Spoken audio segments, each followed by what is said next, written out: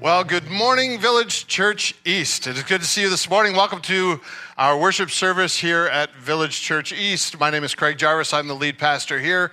It's great to welcome you in-house. It's great to see some new folks venturing out, Megan.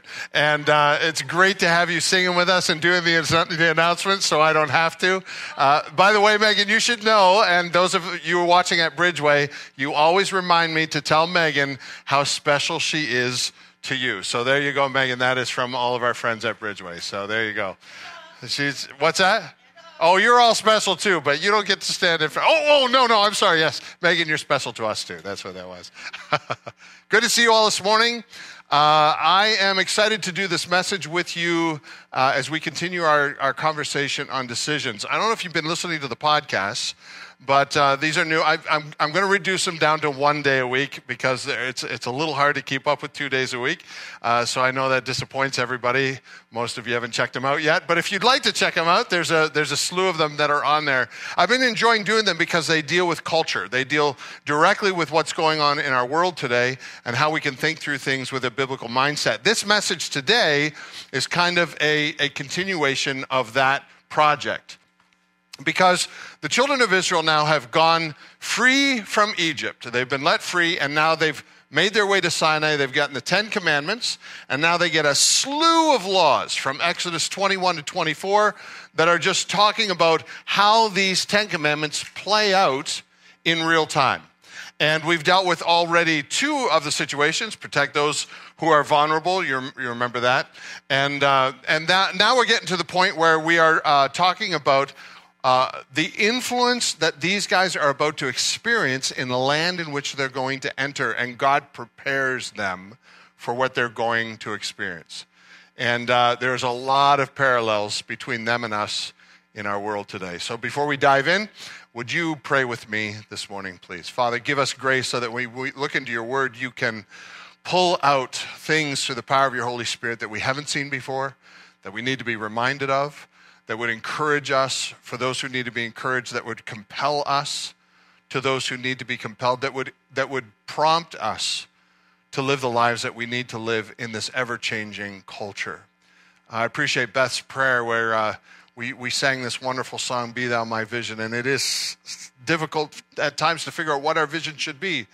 So help us to figure out what your vision is for us. Teach us, even this morning as we listen to your word, and for all of the prayer requests that have gone unnamed, and for the ones that we continue to pray for, Lord, you know each one. May you intervene. And I love the fact, Father, that you love not only to hear our prayers, but to answer them. And so, Father, we thank you for that and ask that you would intervene on our behalf in every one of these unspoken requests, every one that we continue to pray for at home.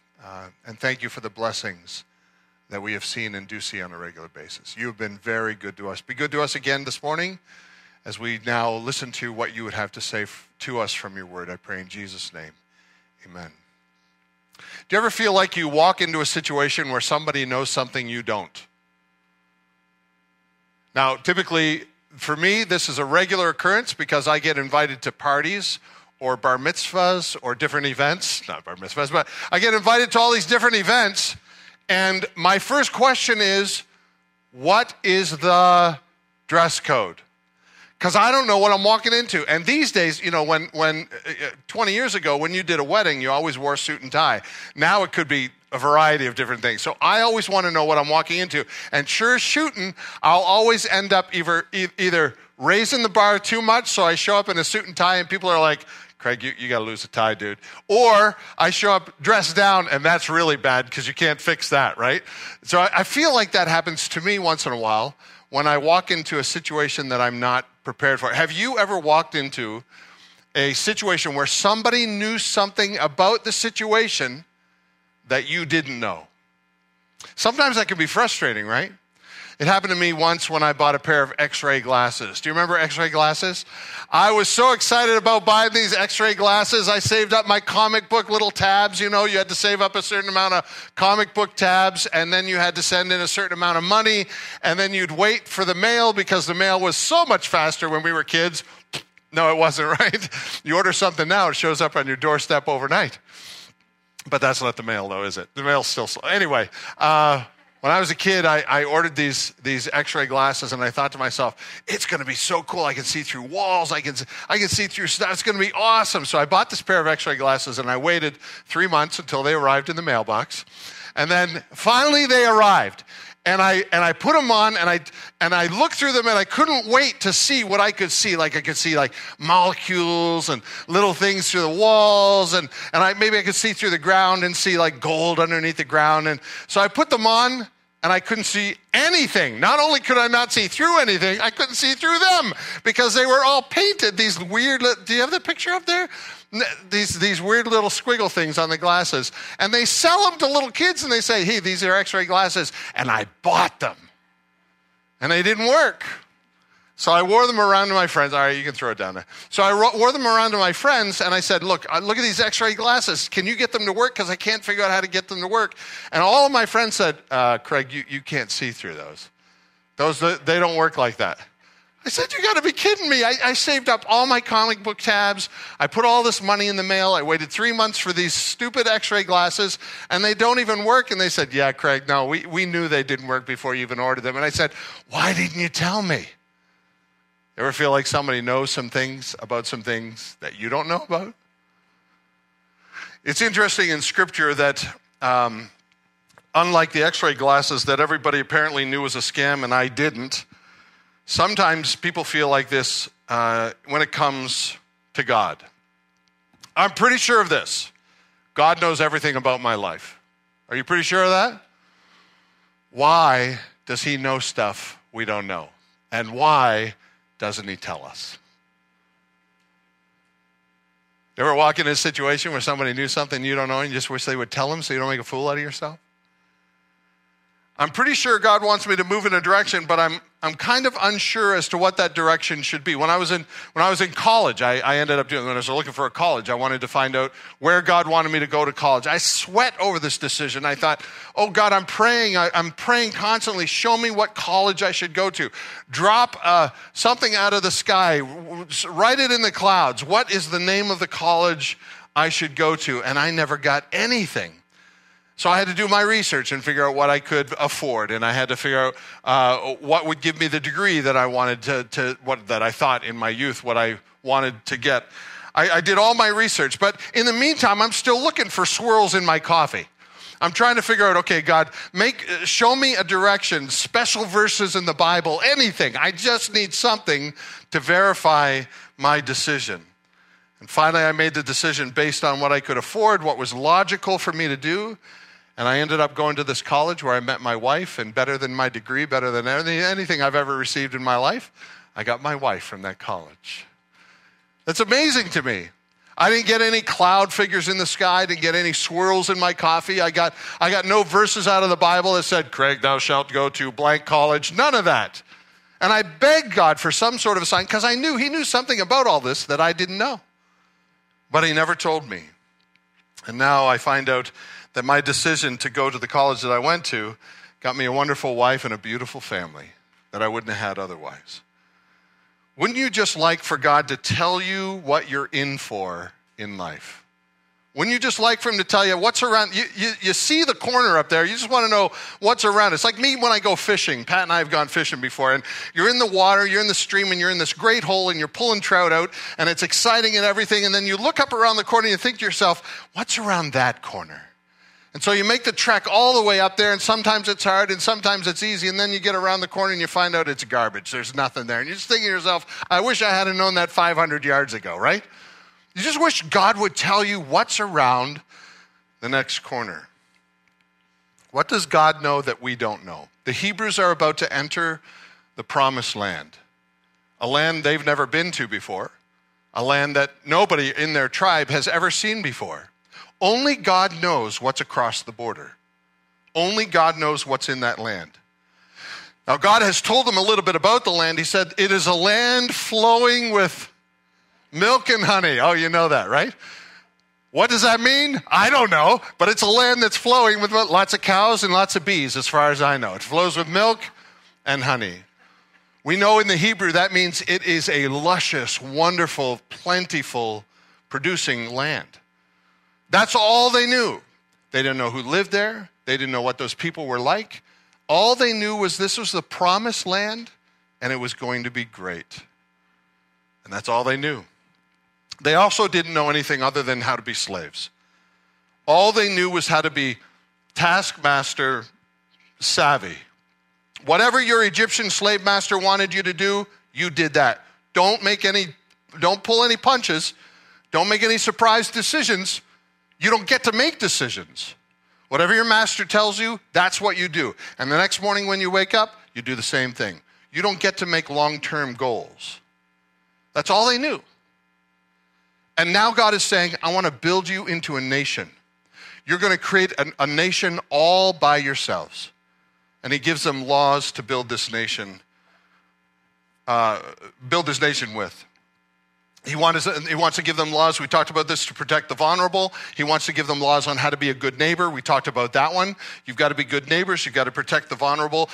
God is setting them up for success. He's giving them laws that they needed to maintain in order to get there. But they needed to be aware of this one truth before they crossed the border, and that is this: God will always know something you don't. And you have to be okay with that. They had to learn how to trust him.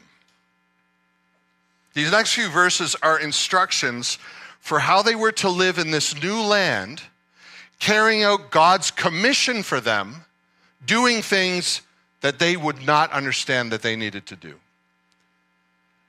So we pick up the story in Exodus 21, verse 23. Here's how it goes.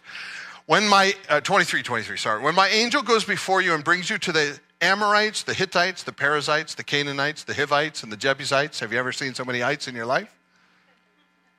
God says, I will blot them out. These were all people groups that were living inside Canaan. And God says, I'm going to bring you to their land and I'm going to eradicate them. You are going to take over. Verse 24, you shall not bow down to their gods, nor serve them, nor do as they do, but you shall utterly overthrow them and break their pillars in pieces. Now we look at this through the eyes of 2021 individuals, caring, loving Christians who think to ourselves, why would God eradicate people from a land and give it to his people? Well, don't forget, it's God's land to begin with. And God has promised this land to Abraham many years earlier, like 500 years before this. This is a promise. That's why it's called the Promised Land. And what you don't know, maybe if you don't know history, is all of these groups that I just read to you were straight up evil. Evil to the core. They were doing human sacrifices in this land. It was normal. They were burning babies so that rain would fall. That was normal. They were doing seances, witchcraft, sorcery. All of this was very normal. This was the culture of the land. There's one verse in Scripture that said God needed to allow this sin of the Amorites to completely build up, almost like a flood scenario. So that when he brought the flood in Noah's day, God said, I can't even see over the sin because there's so much of it. Same thing happened in Jonah's day. When Jonah was sent to the Ninevites, God said, I got to send you to the Ninevites because there's so much sin. It's actually piled so high I can't even see over it. It's the same kind of situation here. There's so much evil in this land. And when you think idol worship, don't think like idol worship like coming to church on Sunday where you may or you may not spend some time and then you come in, you do your time and it's over. No. Idol worship is much different than that. When you think of idol worship, think Satan worship. This is satanic. Devil worship. In other words, God knows something about this country, this land, that the Israelites do not know. And they would need to be vigilant in their task. That's why God begins this whole section with these verses. Verse 18, you shall not permit a sorceress to live. Whoever lies with an animal shall be put to death. Whoever sacrifices to any god other than the Lord alone shall be devoted to destruction. You wonder why those verses are there? They're there because people were doing them. People were doing this on a regular basis so that it wasn't just the weird person down the road that's sleeping with his cow. This is normal. When you think of what's going on in Israel, not Israel, when you think of what's going on in Canaan, think evil. It is a land devoted not to God, but to evil. No Hebrews were used to this kind of life in Egypt. They were not ready for what they were about to encounter.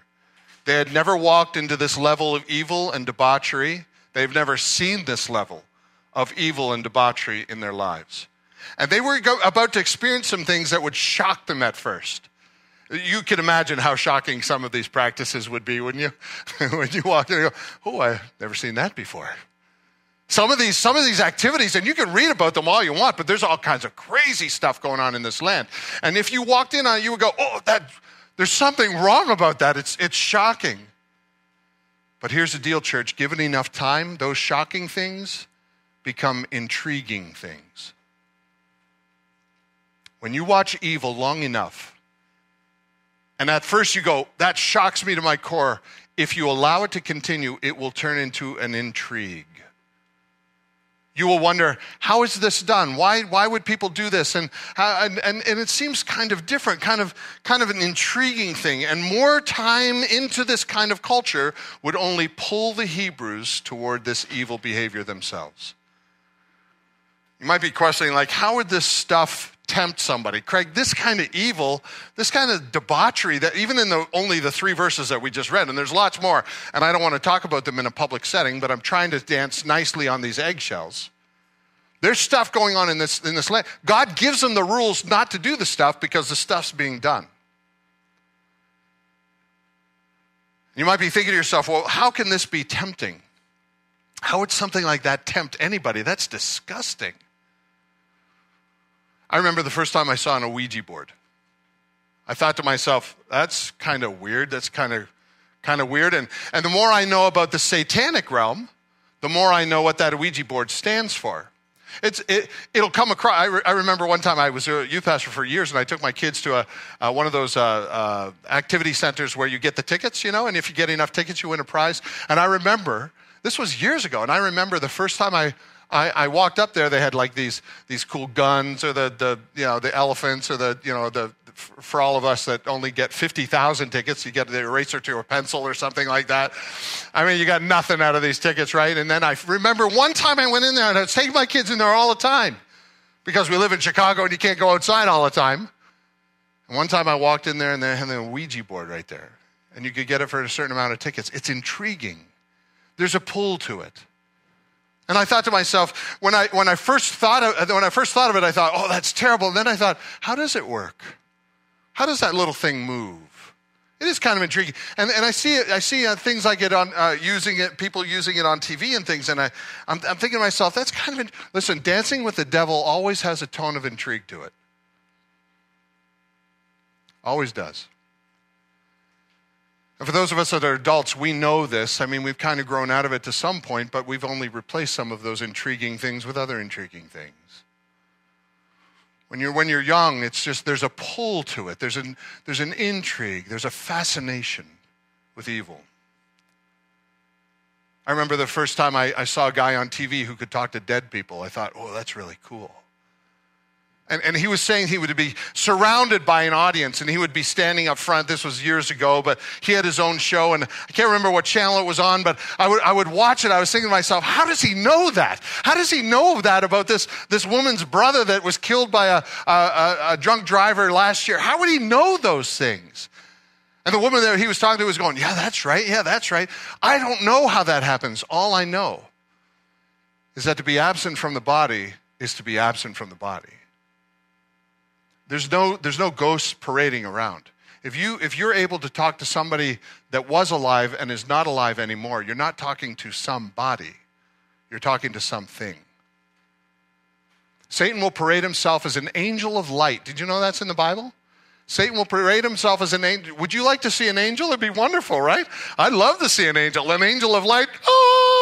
Show up in my bedroom. That would have been nice when I was looking for a college. Give me an angel of light. Craig, you should go to University of Phoenix. Okay, I got it. Angel of light. Satan will do that. He'll come to you in any intriguing form you would like.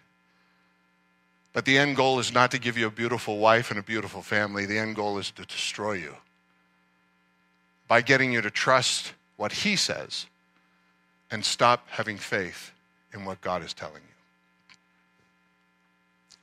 Those kinds of things are compelling.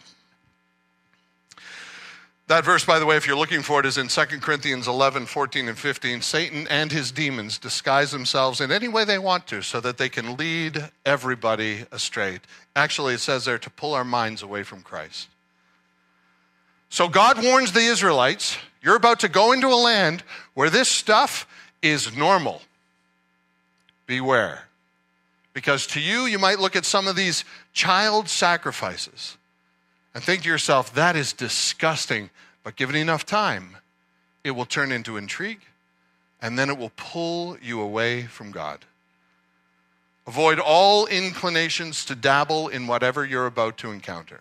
He goes on to say in verse 32, you shall make no covenant with them at all. With them or their gods, they shall not dwell in your land, lest they make you, hear what it says now, sin against me. For if you serve their gods, it will surely be a snare to you. Do you see that God knows something that they don't hear? Whatever it is that they're about to encounter in this culture is going to constantly pull them away from God. It will become a snare. Do you know what a snare is? When I fish, I know all of my illustrations today are about fishing, all right? And x-ray glasses. But don't do them both at the same time because you'll never see the fish. So when I'm fishing, I constantly think to myself, I wonder what's under my feet. And I have to be careful. I'm thinking to myself, did somebody leave an old bear trap out here? I think about that. And I'm, then, pray to God my cell phone works. Pat, come and rescue me. Do you know what a snare is? A snare is something that's hidden. So it can grab you when you least expect it. That's what a snare is. Shall I read the verse one more time? They shall not dwell in your land, lest they make you sin against me. For if you serve their gods, it will surely be a what? A snare to you. You won't see it coming. It is a pull of the human heart toward evil. God knows our tendency to put up with evil for all the prudent reasons we can think of. But in the end, it is darkness in this land. To call these powers of darkness up, there were dwellers in this land that would do all kinds of evil rituals. In case I didn't make this completely clear, one of these gods' names was Moloch. Have you ever heard of Moloch before? Moloch was a god that would be fired up. You'd always build a fire underneath of him. And he would be made of metal, some sort of metal that would heat up. And when you build the fire underneath Moloch, Moloch's hands would be out like this, or there would be a hole in his belly. And the reason is that's where you would give your sacrifice. Do you know what you sacrifice to Moloch? Babies. You would bring a baby and put the baby in the hands or in the hole until the baby died.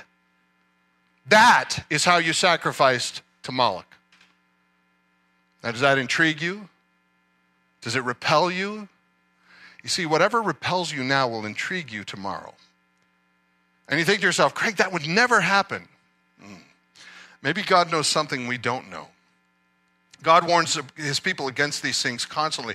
Leviticus 18:21 says this, you shall not give any of your children to offer them to Moloch. See it right there? Don't give any of your children to Moloch and profane the name of your Lord your God. I am the Lord. You shall not, we go on further. Don't lie with a male as you do with a woman. That is an abomination. Did you know that was in the Bible? And you shall not lie with any animal. Like some of the stuff is, even in our culture today, we're going, why is that there? Oh, I can understand that. No, why is that there? Oh, I can understand. We do the same thing today. It's all in the same verse. You shall not lie with any animal, so to make yourself unclean with it. Neither shall any woman give herself to an animal to lie with it. It is a perversion. Like we need somebody to tell us that. Well, apparently we do. They did and we do today. These guys were about to dabble in the occult in ways that would bring them to ruin. And that's why the occult had to be eradicated. They weren't sacrificing to idols, they're sacrificing to the devil. Don't think idol worship. Think devil worship.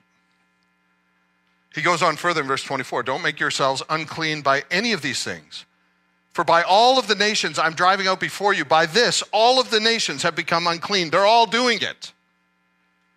and the land became unclean. See what God is saying? Promised land. The land promised to Abraham has become polluted, so that I punished its iniquity, and the land vomited out its inhabitants. Don't you love that picture? The land couldn't take it anymore. The land has had enough of this innocent blood flowing to the ground. The land expelled them. Now, you might be tempted to say, Craig, only the silly and the foolish people would be involved in this. Like, normal people would be able to see through this. Okay, let's play that game. Who's the wisest man in the Old Testament? Come on now, you know this, don't you? Who's the wisest man in the Old Testament? Solomon. He asked for one thing from God, and what was that? Wisdom, and God gave it to him. He was the wisest man in Scripture. We even talk about some of his actions today because they're really, really amazingly wise decisions. And under him, the nation grew like crazy because he was such a wise leader. Listen to what the wisest man in the Bible did. 1 Kings 11, verse 1. Now Solomon loved many foreign women, along with the daughter of Pharaoh, Moabite, Ammonite, Edomite, Sidonian, and Hittite women. Solomon loved the women. Do you get it? All kinds of women, all different backgrounds. He liked the women. All from the nations concerning which the Lord said to the people, you shall not enter into marriage with them, neither shall they be with you, for surely they will turn your heart after their gods. Solomon clung to these in love. Love is never a bad thing, is it? It was for the wisest man in the world. And you might think to yourself, well, Craig, he only married them because he wanted to redeem them. He wanted to bring them out of their evil cultures and bring them into a culture of God. He wanted to be a good influence on them. He wanted to tell them about God. Maybe that's why he did it. You remember the snare conversation we just had? You see, it's interesting what evil will do. We want to redeem it, but evil has a tendency to suck us in faster than we can redeem it. So you want to know what happened to the wisest man in the world? Sure you do. Verse 6, so Solomon did what was evil in the sight of the Lord and did not wholly follow the Lord as David his father had done. Then Solomon built a high place for Chemosh, the abomination of Moab, and for who, church? Moloch, the abomination of the Ammonites. And he built it on the mountain in Jerusalem. You know where that mountain is? It's right where you see Jerusalem Mountain today. He built an altar to Moloch. He built a god that would burn babies. Wisest man in the world. Solomon did not only allow for idol worship, he built temples so that it could continue. Why? Because evil is a snare. Listen, I don't think we give the devil enough credit. I really don't. I think we think to ourselves he was born yesterday and we're smarter than he is. He's very wise. He's been around quite a long time. He's played this game many times before with people just like us. He knows how to get to us. God knew something that Israel did not. The pull of evil would take over their drive to worship God alone, and eventually the intrigue that the Hebrews felt would turn into participation tomorrow. You see, it went from disgust to intrigue to participation. And God knew something that they did not. Verse 13. He drives this even deeper. Pay attention to all I've said to you, God says, and make no mention of the name of other gods. Don't let it be heard on your lips. Do you get it? It's like, him whose name shall not be heard. What is it from that? Yeah, what is it? How do you say it right? I know it's Voldemort, but what do you say? What's the phrase? Thank you very much, Cody, you geek. That's right. It is he who Cody. Cody's a great guy. So Cody, yeah, thank you. You saved me. He who shall not be named. You see, God is saying, I don't even want you to talk about this kind of evil. Don't mention these gods' names. Don't even talk about them. Because God knows something these Hebrews do not know. They are about to take on the powers of darkness, and they would need protection. Look at verse 20. Behold, I'm sending an angel before you to guard you. Are you getting the idea this is a warfare they're about to enter? Look at this. I'm sending an angel before you to guard you in the way and to bring you to the place that I have prepared. Pay careful attention to him. This is the angel, and obey his voice. Don't rebel against him, for he will not pardon your transgression, for my name is in him. Now, it's very hard to figure out what God is talking about here, other than God's presence has been with his people this whole time, through the cloud by day and the fire by night. They could always look out the flap of their tent, and they could see there's God. He's right in the middle of our tent. He hasn't, in the middle of our camp. He hasn't left us. God's presence was always above the tabernacle. His presence led them. So there's an idea that when these people came into the promised land, God would send a spiritual army in front of them and drive out the inhabitants. It is constantly referred to in Scripture, and it's started to be referred to right here. It's an angel of God, some powerful angel that would take on the powers of evil. There is a spiritual battle going on in Canaan that the Israelites will not see, but this angel will lead the army against it. God takes care of his people. God would fight for them in the spiritual realm as long as they live for him in the physical realm. Let me say that one more time because it's pretty good. God would fight for them in the spiritual realm as long as they live for him in the physical realm. Verse 27. I will send my terror before you and throw into confusion all the people against whom you shall come, and I will make all your enemies turn their backs to you. Don't you love that verse? When your enemy turns their back to you, what are they doing? They're running. They're running away. In other words, God is saying, you're going to see success like you never believed before. There's a spiritual battle you're about to enter, but I'm leading the way, and I'm going to clear out the land in front of you as long as you keep your commitment to me. Just keep up with the mission. Trust me. They'll run from you like they knocked over a hornet's nest. Look at verse 28. I will send, get this, hornets before you, which shall drive out the Hivites, the Canaanites, and the Hittites before you. Don't you love it? Have you ever knocked over a hornet's nest by mistake? What do? Oh, that's intriguing. What do you do when you knock over a hornet's nest? You run like there's no tomorrow. God's saying there's a spiritual battle going on that's never had it before, because Canaan has belonged to the devil. And I'm bringing my army in there. There's going to be a battle taking place in the spiritual realm. You're going to carry on the battle in the physical realm, but I'm going to make it so that your enemies turn their backs and run from you like they kicked over a hornet's nest. Isn't that great? Little by little, I'll drive them out, verse 30, before you until you have increased and possessed the land. In other words, God says it's going to take a while, but it's going to be worth it. Keep going. Don't get tired. Don't get weary of listening to God. He knows something you don't. Keep up with the mission. Verse 22, but if you carefully obey his voice and do all that I say, then I will be an enemy to your enemy and an adversary to your adversaries. Like the flood came and destroyed the Egyptian army, the Israelites would come in and destroy the armies of the devil. Isn't that great? They'd bring a flood to this land and they would cleanse it and turn this devil worship into worship of God. These Hebrews would be the catalyst to set up a nation that no one on earth has ever seen before. And it's going to be amazing. But God knows this. The moment they give in to temptation and stop removing the idols and purifying the land, they would be their own downfall. God knows something they do not. And listen, because we read ahead, guess who was right? Guess who was right? Are you surprised? You see, we get to read ahead. We find out what happens next. Every major leader of God had to do one thing before they stepped out for God. Do you know what it was? Clean the idols out of their house. Gideon had to clean the idols out of his house. Samuel's sons were idol worshipers. Samuel had to clean the idols out of his house.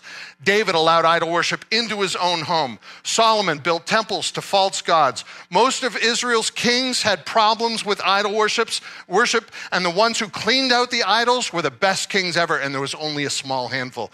Every one of God's people, every one of God's leaders struggled with idol worship. Who saw that coming? Who saw that coming, church? God did. He knows something we don't. This was a culture of the land.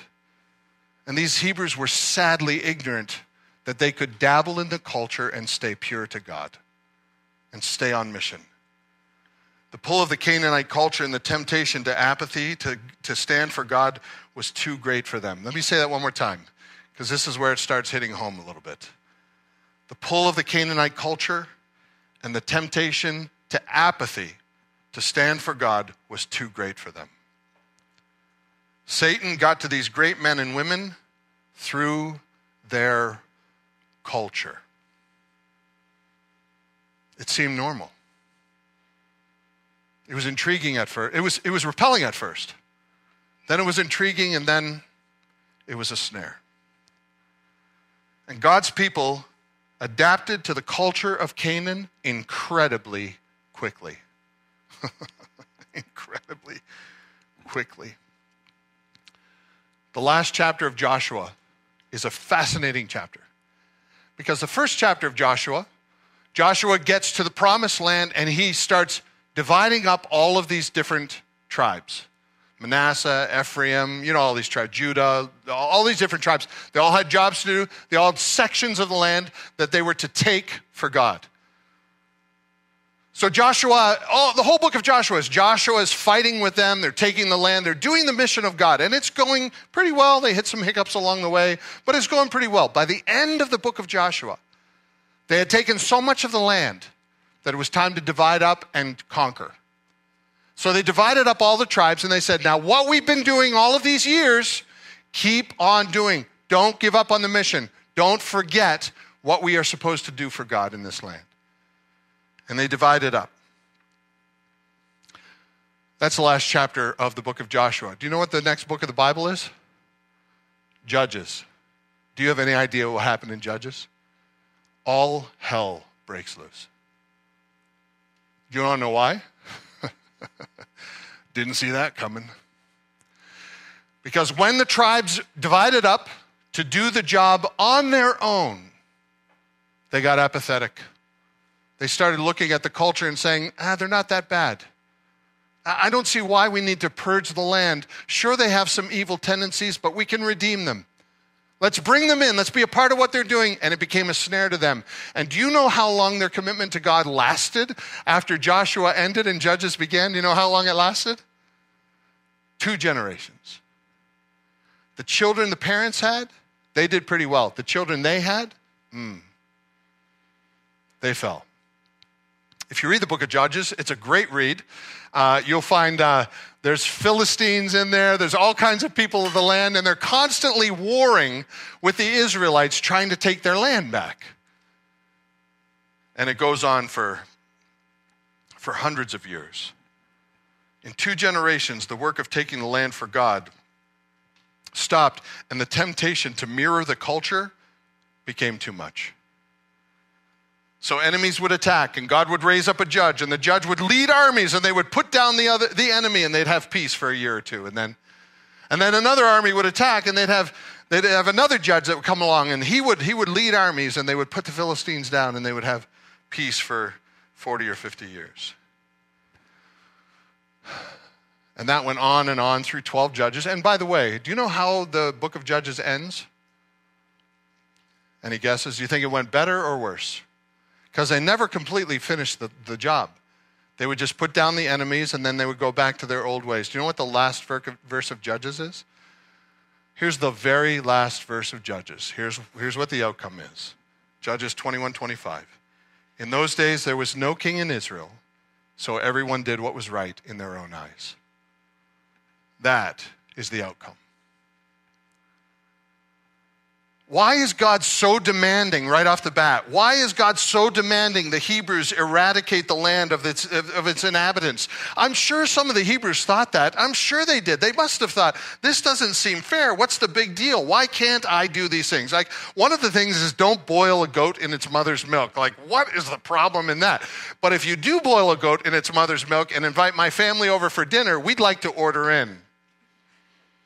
That was one of the laws. Don't boil a goat in its mother's milk. There were all kinds of weird laws like this. Why can't I talk to a sorceress? Why can't I have sex with whoever I want to have sex with, or apparently whatever I want to have sex with? Because God knows something these Hebrews do not know. And listen, church, God knows something about life that we don't know. Wiersbe says, before we judge Israel too harshly for this, we need to ask how much God's people today are compromising with the gods of this world, such as money, pleasure, and success. God gives me directives on how to live my life too. Some of them don't make sense, don't you think? How do we feel about the directives that God gives to us in life? You can go to churches where they'll change the Bible to meet whatever you want God's directives to be in life. Or you can read God's word and just figure it out for yourself, because it's right there. And in our church at Village Church East, this is what we encourage you to do. Please read anything you want to. Crack it open, any page, take a look. Because you can read it as well as I can, but you have to do some wild, crazy theological calisthenics to get the Bible to say what our culture says the Bible says. The Bible says lots of things to us. The Bible says to turn the other cheek. Don't even have a hint of sexual immorality among us. Forgive your enemies. Seek first the kingdom of God. Pray for those who persecute you. Don't judge lest you be judged. How about every fruit of the Spirit? Love, joy, peace, patience, kindness. How about all of those things? We are told this is the kind of life God wants us to live. And what is our reaction to that? That sounds kind of archaic. That sounds a little out of date, a little traditional for me. Our typical responses are, but God, that's not convenient for me. But God, if I do that, I'm going to make enemies. But God, if I do that, I'm going to stick out like a sore thumb. But God, I want to blank, whatever it is. But God, that doesn't make sense. But God, what is the big deal? And church, maybe God knows something about life in 2021 that we don't know. That's the whole point. Maybe he knows something we don't know. And in our rush to live in a world of tolerance, we have made Christianity tolerant. But God never did that. You see, God gives us directives to live by, whether we like it or not, whether we understand them or not, whether we appreciate them or not. Like a parent who knows something about life we don't know, that parent pushes us off and says, for God's sake, make sure you wear clean underwear, brush your teeth, keep your dorm room clean, whatever it is. Why? Because that parent knows something about life of somebody that doesn't wear clean underwear, I guess. The parent knows something about life the child does not. God is way more than a parent, church. He is a God of the universe. He might know something about life we don't know. Maybe God knows something about my world I don't appreciate fully. And maybe his goal is not to hurt me. Maybe his goal is to protect me, like he did with the Hebrews. And maybe he gives me these rules to live by so that I can simply thrive, so I can trust him. And it begins with that, trusting God. Here's a few so whats. These are quick. Number one, trust that God is preparing you now for a trial yet to come. You don't know what's going to happen tomorrow. But God is giving you directives to live by. He gives you these directives in a variety of ways. You can read about them in Scripture, but he also leads you through his Holy Spirit. You ever did something you thought to yourself, I don't know if that was the right thing to do or not. That could be the Holy Spirit prompting you. Trust that God is preparing you now for trials yet to come. Your greatest preparation today is unwavering obedience to what God says in his word, to what God is leading us to do. There's no command that God gives us that is not for our best and his glory. Let me say that one more time. That's a good one. You could tweet that. There's no command that God gives us that is not for our best and his glory. He is in the next room beckoning us through. He is around the next corner telling us walk forward. He is there before we get there. This is in our very purpose as a church. We say go, grow, and you see, you can't overcome unless you're growing. And you can't grow unless you're trusting. You can't grow unless you look at God and say, okay, God, you might know something I don't know, so I'm going to trust you do and obey you today. And if you go and you grow, you can overcome. We're more prepared to overcome tomorrow if we live for him today. Number two, trust that no law of God is frivolous. God doesn't sit back in his leisure chair and think about all of the ways to make our lives miserable. I'm going to take that away from them, and I'm going to take that away from them, and they're going to hate this one. I'll take that away from them too. Some people think that's all that God does, is he takes stuff away that we love. That's not what God does. He takes stuff that will destroy us and replaces us with stuff that is good for us, that will bless our families and bless the circles of influence in which we live. All of God's laws are intentional. They're all purposeful. They're all for our well-being. We may not like them. We may not like them at all. We may live in a culture that says, you guys are way old-fashioned. Everybody's doing it. Come on, this is normal. Come on. It's time to pull the church into the 21st century. Sure it is if God changes. But you got a major problem with that. See, the Bible says that God never changes. His mercies are new every morning, but he's not. His faithfulness is as ready as the sun moving across the sky. His faithfulness is constantly, but he never changes. His character is always the same. God reminds them of their original purpose for him when he gives them this verse, and I love this verse. You probably know it, Jeremiah 29:11. God says to us, I know the plans I have for you, declares the Lord. Plans for, what does it say, church? Welfare and not for evil, to give you a what, church? A future and a hope. You may look at God like a parent that wants to take away everything fun in life, but ultimately what he's doing is preparing you for things you may not know are coming, or things that may hurt you that you have yet to understand. Number 3, trust that God knows more than we do, and we should listen to him. He just knows more than us. And that's kind of where this starts. If you're entering into a relationship with God, this is the point where you need to give up the most. You've got to say, God knows something more than I do, and I trust him.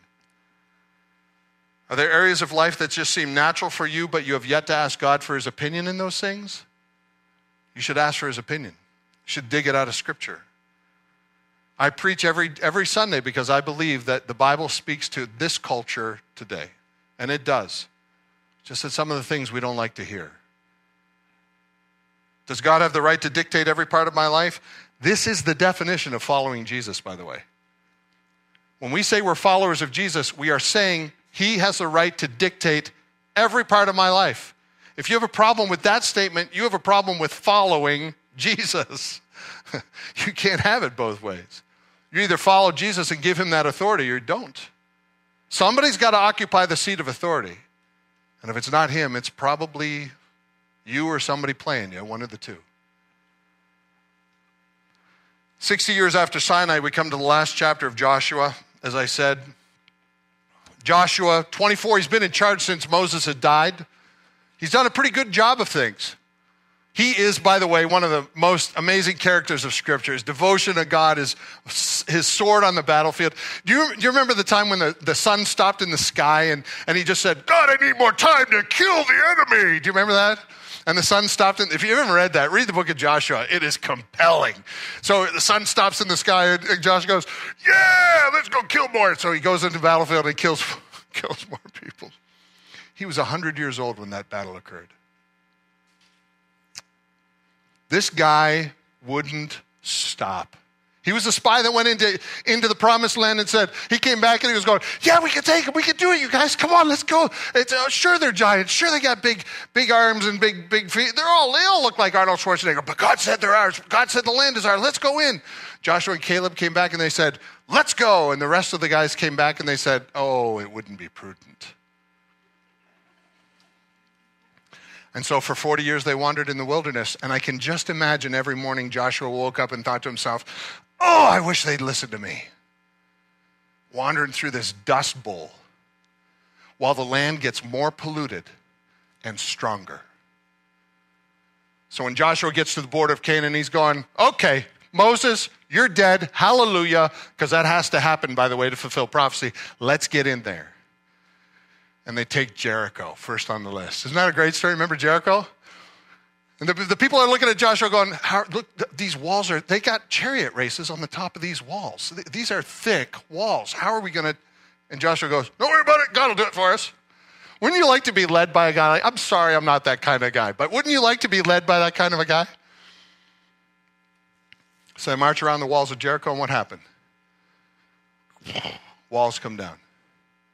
And in the meantime, they got a handful of deserters from Jericho who were tired of the evil in the country and converted to God. That happened all the time. You know, Caleb was not a Jew. God is bringing in all these people. He's bringing in refugees. He's bringing in anybody that would follow God. God brings in to be a part of Israel. He's not wiping them off without question. He's giving them chances to bend and to bend the knee to Christ. Rahab is one of the most popular out of Jericho. 60 years after Sinai, Joshua is about to die. He calls a big meeting together, brings all the tribes together. It's the last book. He says, listen, I'm about to die. I'm old. It's over for me. I need you to keep on mission. Don't get pulled in by the intrigue. Stop dabbling with the idols. It is devil worship. Cut it out. And the people said, yeah, we're on board. And Joshua said to them, I don't think you know what I'm saying. You can read about it in Joshua 24. It's amazing. There literally is an altar call. Everybody comes forward and Joshua says, everybody go back to your seats. And they all go back to their seats. And Joshua said, you obviously aren't listening. This is going to take commitment. And they said, their response was, our commitment is on the backs of our children. We swear on their lives, we will commit to taking the land. 2 generations. It's amazing what happens in 2 generations, isn't it? You remember 2 generations ago? The speech that Joshua gives is incredible. You probably have heard a piece of it. It's one of the most amazing speeches that we have in Scripture, one of the most popular in the Old Testament. At this great meeting, everybody was there, and like a parent warning their children of what they're about to encounter. Joshua stands up and he says, Moses is not here. You will not have me around any longer. Keep on mission. And here's what he says in chapter 24, verse 14. Now, therefore, you love this verse? Fear the Lord and serve him in the sincerity and faithfulness of your heart. Put away the gods that your fathers served beyond the river and in Egypt, and serve the Lord. And if it's evil in your eyes to serve the Lord, choose this day whom you will serve, because it's going to be somebody. All you slaves, you're used to serving somebody. Whether the gods your fathers served in the region beyond the river, or, you ever catch this? The gods of the Amorites in whose land you now dwell. But as for me and my house, let's say it together, church. We will serve the Lord. What a great speech. You guys do what you want. But as for me and my house, we will serve the Lord. Church, our mission is the same. Our purpose is to stand out, not conform. God says, I'm going to light you up, and nobody in their right mind lights up a room and then covers it with a sack. I'm going to light you up so that you stick out. You're going to be salt. You're going to be light. You're going to be set ablaze on purpose because you're on mission. We take the culture doesn't take us. Conformity to the ways of this world will only get in the way of what God wants to do. So I invite you, church, to the great meeting. And I reiterate the words that this great leader Joshua said on this incredible, life-changing day. Church, if it is evil in your eyes to serve the Lord, choose you this day whom you will serve. Whether it's the gods your father served in the region beyond the river, let's change that. Whether it's the gods the world is throwing at you to bend your knee to, or the gods of the Amorites in whose land you now dwell, or whatever's coming next that the world will tell you, you must conform. You do what you want. But as for me and my house, we will serve the Lord. Wouldn't that be great if we had an army of believers that would memorize and quote that verse to their children and their children's children and live like they mean it? How many snares could we avoid, church? How many snares could we avoid? Let's pray. Father, I'm grateful for our chat this morning. It's been a tough one because it's so pertinent to where we live. Every one of us is involved with our culture. We have to be. We're in it. You don't want us to eradicate the culture. You just want us to lead in it. So, Father, give us the ability to stand up for you in a world that doesn't. to appreciate your commands and cling to them in a world that mocks them. To be able to lead our circles of influence with unashamed authority coming from your word and not conform to this world. For we are not ashamed of the gospel of Jesus Christ. It is a power of God for salvation to all who believe. And so, Father, in a world that seeks to transform the gospel so that they can look more like the culture, let us never be so brash as to think we need to redefine anything that is so redemptive, so powerful, and so life-changing. Thank you that you never change. And where we may change the message, the mission is always the same. Or where we may change the method, the message is always the same. The mission is always the same. Thank you for making us ambassadors of yours, for lighting us up so that we can stick out in this world. I pray that we would never get tired of it and never capitulate to whatever Satan would seek to feed us tomorrow. I pray in Jesus' name, amen. So we come to communion, and this is how we finish our time together each Sunday. After Joshua gave that speech, you should know he built an altar. You can read about it in Joshua 24. It's a great passage of Scripture. He builds an altar. And the reason he built an altar and had everybody participate is because he wanted their children and their children and their children to always come back to the place of commitment, a place of remembrance. As you would be walking on the banks of the Jordan, you would come across this altar, and you might say to your father, say to your mother, hey, what is that altar there for? Why is that out in the middle of a field somewhere? And your parents would tell you, it's because Joshua had an altar call one day, and he told us to all go sit back down because he wouldn't take it. He wouldn't believe what we were saying. Here's what happened that day. We committed ourselves. Joshua, this great leader, said, as for me and my house, we will serve the Lord. And we're on board with him. And Jimmy, you're a part of this legacy. I love the fact that God gives us reminders that we can revisit to pull our hearts and our minds back to the decisions we've made. And I want to tell you, if you come to this church, the only symbol that you will see in this church is that cross right there.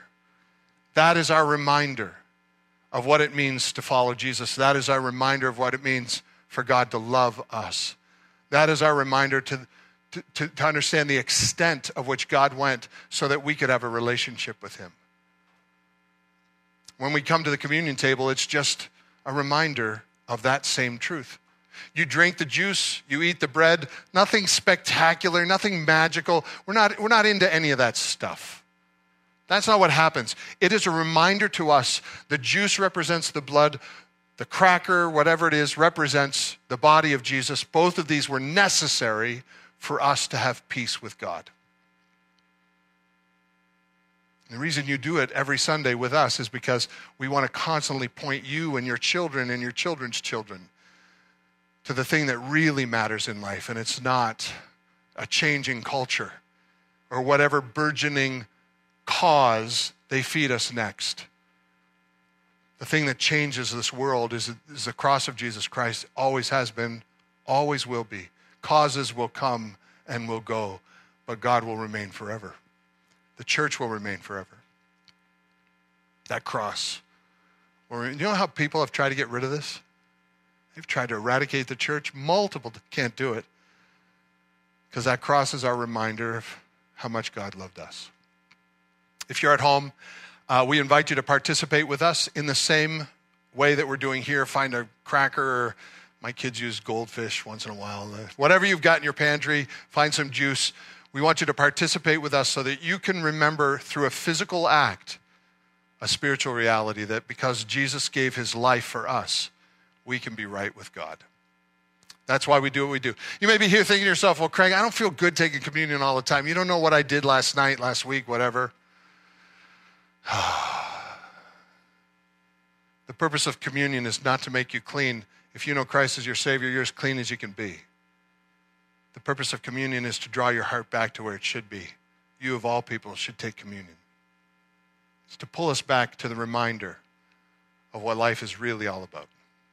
So I encourage you to come to the table, get ready at home. I'm going to give you a moment of silence if you wouldn't mind, and just take a moment, pray to God. Maybe God has laid something on your heart this morning you need to just have a conversation with him about. Do that right now in this short little while. Prepare your mind and your heart, and make sure you give him this next 10 minutes like nobody's business. And then we're gonna come up and we're gonna sing. I'm gonna read a passage of scripture. Don't eat and drink yet. Hang on to it. If you'd come forward and grab the cup at the front and the cracker, hang on to it. And then I'll come up and read. We'll all take together. The reason we do that is because we're all in this together. You love that phrase. It's getting a little overused, right? We are. In this case, it's a spiritual reality. We're all in this together. We all need Jesus, and only he can change this world, starting with us. As for me and my house. Let me give you a moment of silence. You can pray to the Lord.